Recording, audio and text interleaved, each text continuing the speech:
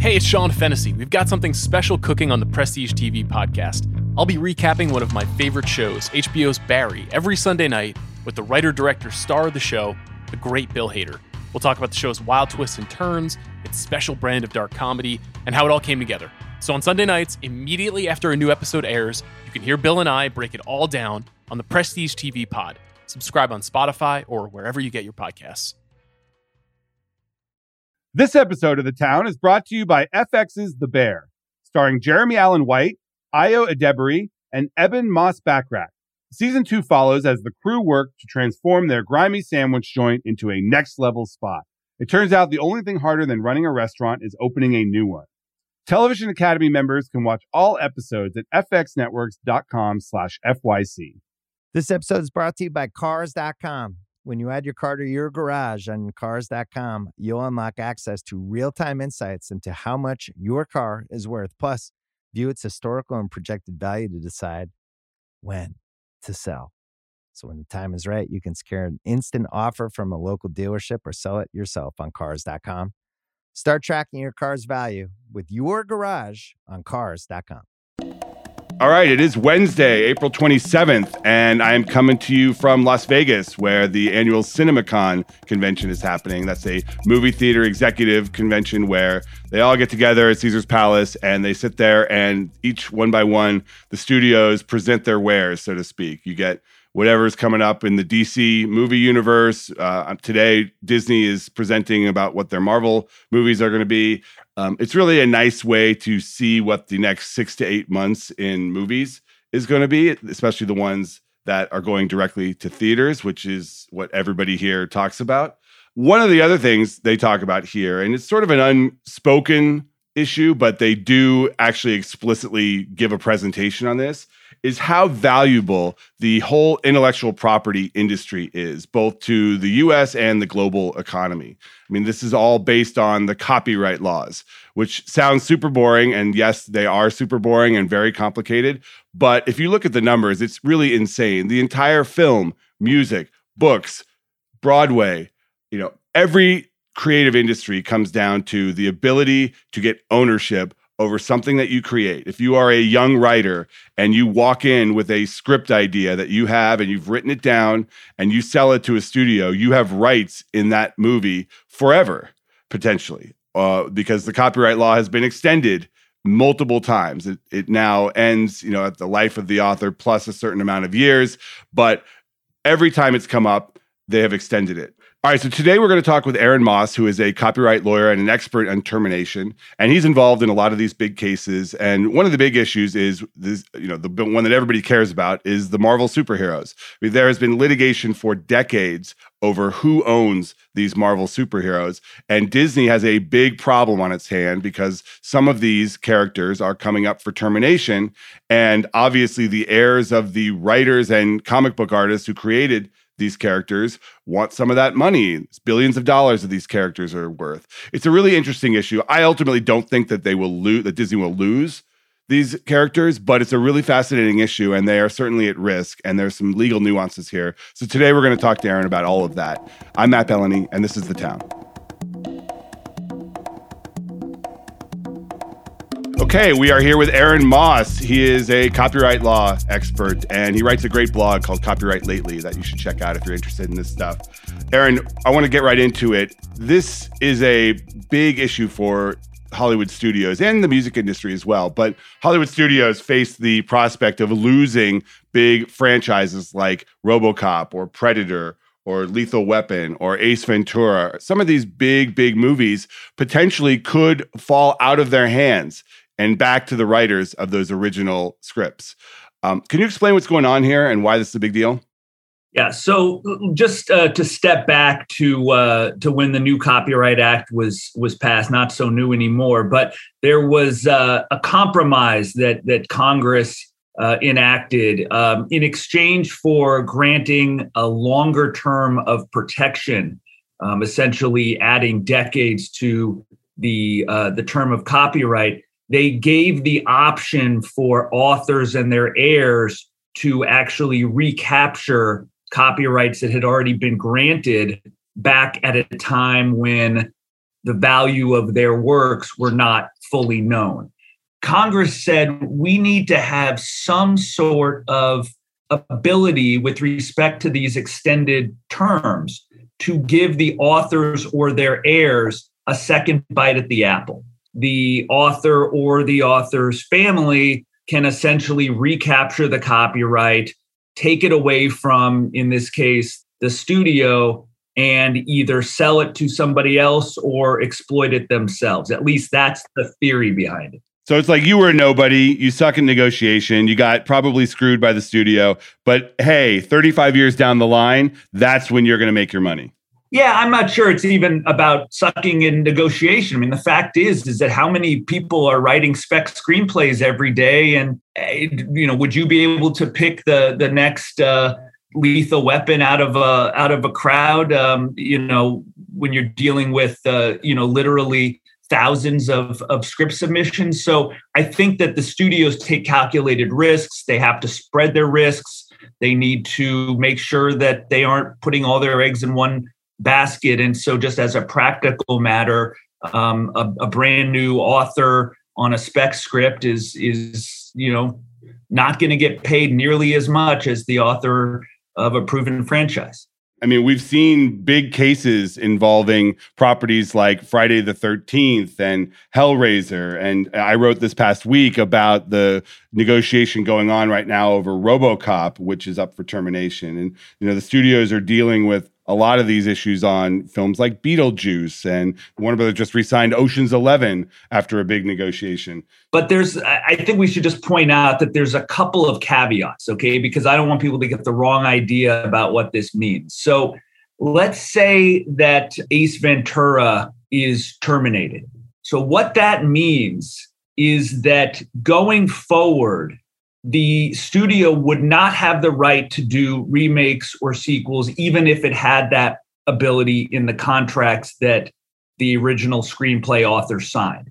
But the studio does not lose its ability to continue to stream the original films, to continue to exploit what has already been created. That's what's called the derivative works exception. The other thing that the studio does not lose is any rights outside of the United States. And that's because the Copyright Act only applies here in the US. So an example where this happened was Predator, one of my favorite action movies of the 80s. Predator was written as a script called Hunters by two brothers in Central California. They sold it. They eventually redeveloped it as an Arnold Schwarzenegger vehicle. It spawns 4, almost 5 sequels now. They got another one in the works. And yet this one is up for termination, and they actually exercise their rights. Explain what happened there. There was an issue about whether the termination notice was actually served too late, because there's a very specific window. Congress allowed for heirs to recapture, authors to recapture their rights, but frankly didn't make it all that easy. So, well, that was on purpose, probably, right? Because the content industry didn't want this. Exactly right. Exactly right. So they, they give you a very limited window, and if you screw up on the timing, and this is something that even copyright lawyers, they gives them nightmares about screwing up the timing on these things. That is what Fox argued in the Predator case. Ultimately, that case was just resolved within the last few months. So there was a settlement. So presumably there's going to be now some payment. I don't have any inside information, but typically the way it works is that there's a renegotiation. There's some payment made to the screenwriters, and then the studio retains the rights going forward. And that's ultimately what happens in most cases here, because you mentioned the fact that these rights are only for the US. And these days, the studios want global. The streaming services want global. And they know that when they're exploiting these franchises, they need to have the global rights. So if you just have the US rights to Predator, that's not very valuable. You kind of have to have global rights. So the ultimate buyer for these rights is probably going to be the studio, in this case, Fox, that made the original. And what kind of money are we talking about here? Like, I know it varies probably wildly, but if you're looking at something like the Predator thing, where these guys sold this spec script in the 80s, probably for not very much money. Maybe they got a piece of the royalties, maybe they didn't. And then all of a sudden they get this property back and it's hugely valuable. And there have been five sequels and a bunch of Predator versus Alien spinoffs, and it's worth a lot to Fox to keep these rights. So what do you think these writers probably got? I don't know. I will tell you that so much of it, though, is not based upon, what the property has done in the past. It's really about looking forward and what is it going to do in the future. But let's put it this way. It'll be a lot more than the author got the first time around. Yeah, and you look at the way that some of these older franchises are selling. I mean, the deal for The Exorcist, they're making 3 movies, and it was hundreds of millions of dollars that Universal paid, both for the right to do it and the production services of the producer. So for the right property, there is a lot of value out there. And all of these studios, I could see Fox, making a Predator TV show and to put on Hulu. Or, all of these studios are looking to mine the library because this is what they have that distinguishes them from Netflix. They have decades of intellectual property. And MGM, the studio, was just bought by Amazon for $8.5 billion, mostly for that library of old titles that they can remake. And if you look at something like RoboCop, which is in the MGM library, that's a huge risk to lose those rights that you've paid all this money to get. Because I'm sure they'd love to do a RoboCop reboot or a TV show. The big mother lode here is obviously the superhero characters. Yeah. The Avengers specifically are the subject of a big copyright case right now. Is there a possibility that Disney could lose the Avengers? The answer, Matt, is no. There is absolutely no possibility. And I can say that with confidence, not knowing how the case is actually going to end up. Explain what the case is. Various artists, so people like Don Rico and Steve Ditko, Don Heck, some of the classic comic artists, of the 50s, have served termination notices in some of the most iconic superheroes around: Iron Man, Spider-Man, Doctor Strange, Hawkeye, and they are seeking under a statute that applies to earlier works to recapture their rights in those works going forward. And everyone is kind of, when they saw this lawsuit, said, oh my God, what's going to happen if Marvel and Disney lose? No more movies or games or TV shows. What are we going to do? And so that is not what is going to happen. So let me just back up for a second. A lot of works, especially comic books, are created by many, many contributors. And in the case of these particular books, Stan Lee played a huge role in creating the Marvel Universe, the Marvel characters. Stan Lee was an employee, a salaried employee of the company. Even if these estates can show that the artists were not work for hire, that they, have the right to terminate, at the end of the day, they're joint works. So the answer to the question is Marvel will not lose them. At most, if it loses the case, it will have to share some portion of its profits going forward with these creators. And even then, there's a big question as to how much of a share that would be. And the reason is that over the years, these characters have developed, the plots, everything about that universe has grown. And to the extent that these original artists had nothing to do with those contributions, everything would need to be apportioned. It would be a huge mess, but Disney, Marvel, they aren't going to lose anything. Could it be a situation where these heirs, and we're talking about the heirs here, these artists are not still alive and these rights do pass to the heirs. Could they then take a Black Widow and sell it to a rival studio, which then does a Black Widow movie as a joint owner of the copyright?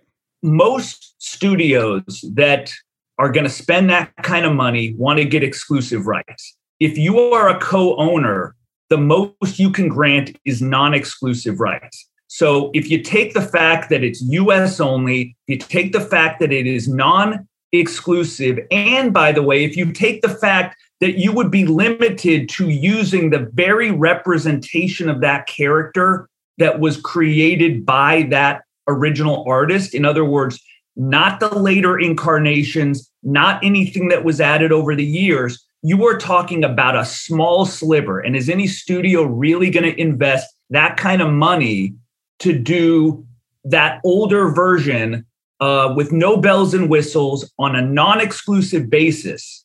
Maybe. I mean, listen, the Marvel characters are so valuable that maybe someone would say, you know what, let's do a R-rated Black Widow movie. We'll adhere to all the rules, have it be an origin story, only the rights that these heirs own, and we'll just go full R-rated, raunchy, nudity, violence, and make it awesome.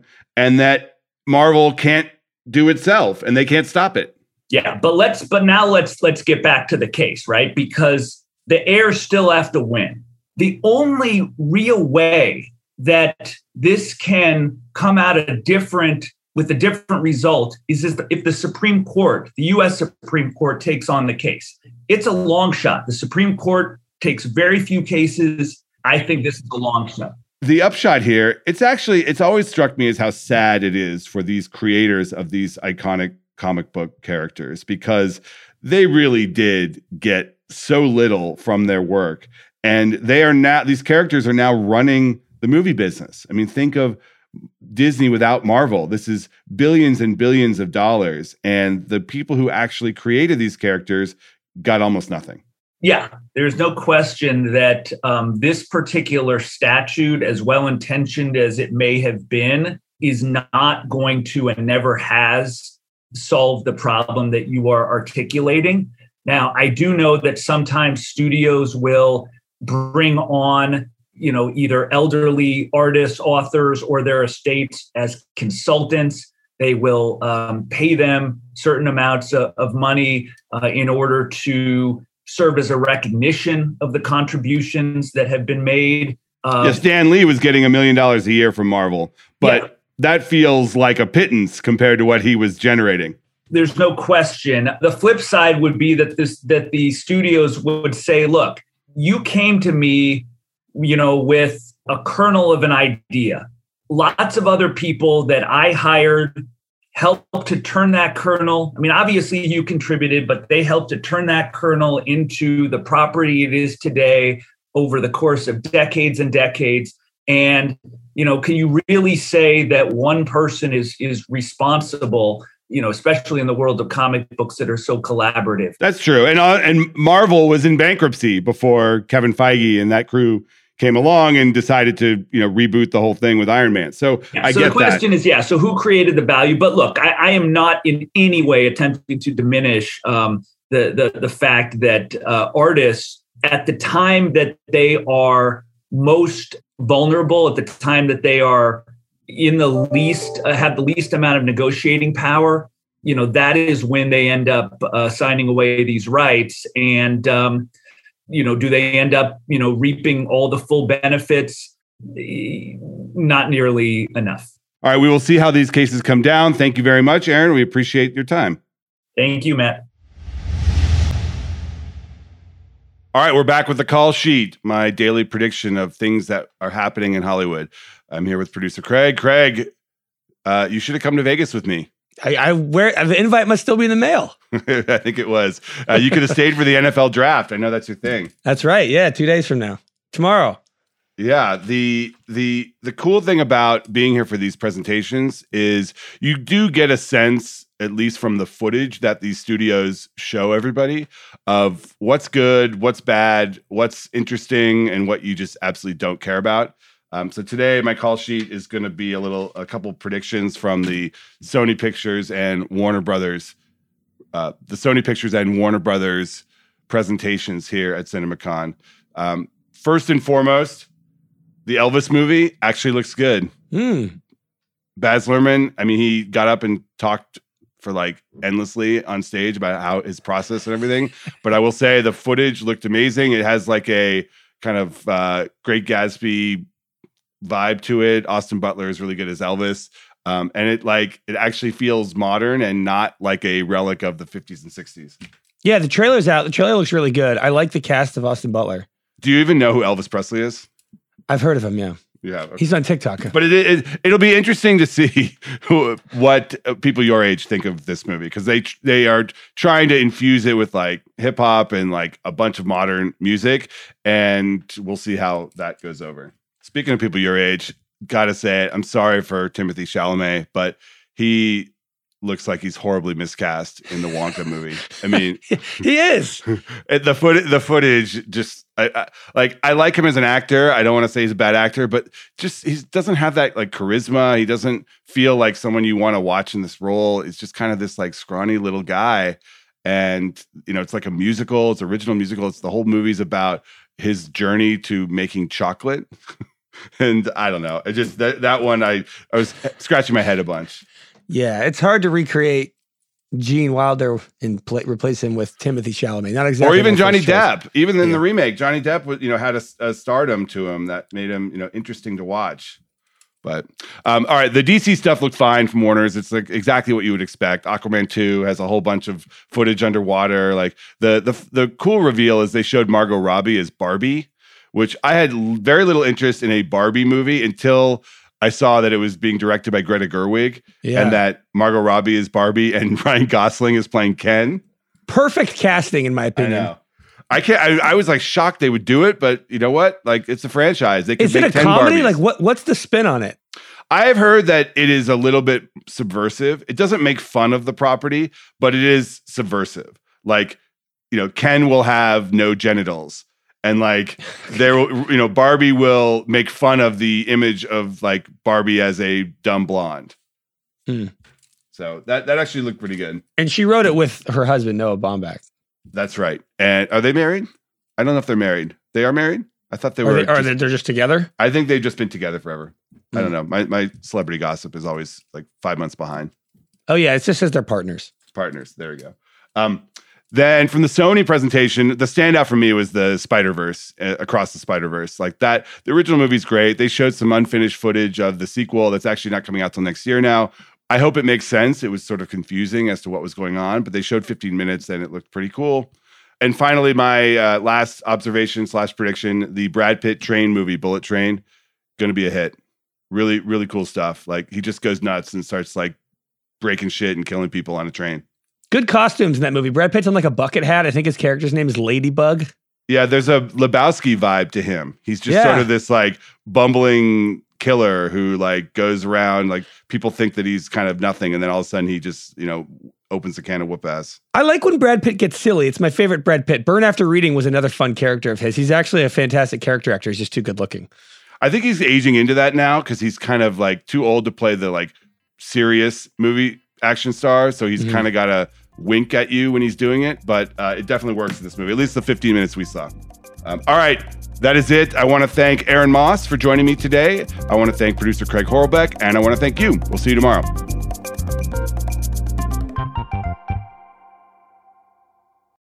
This episode is brought to you by State Farm. You might say all kinds of stuff when things go wrong, but these are the words you really need to remember. Like a good neighbor, State Farm is there. They've got options to fit your unique insurance needs, meaning you can talk to your agent to choose the coverage you need, have coverage options to protect the things you value most, file a claim right on the State Farm mobile app, and even reach a real person when you need to talk to someone. Like a good neighbor, State Farm is there.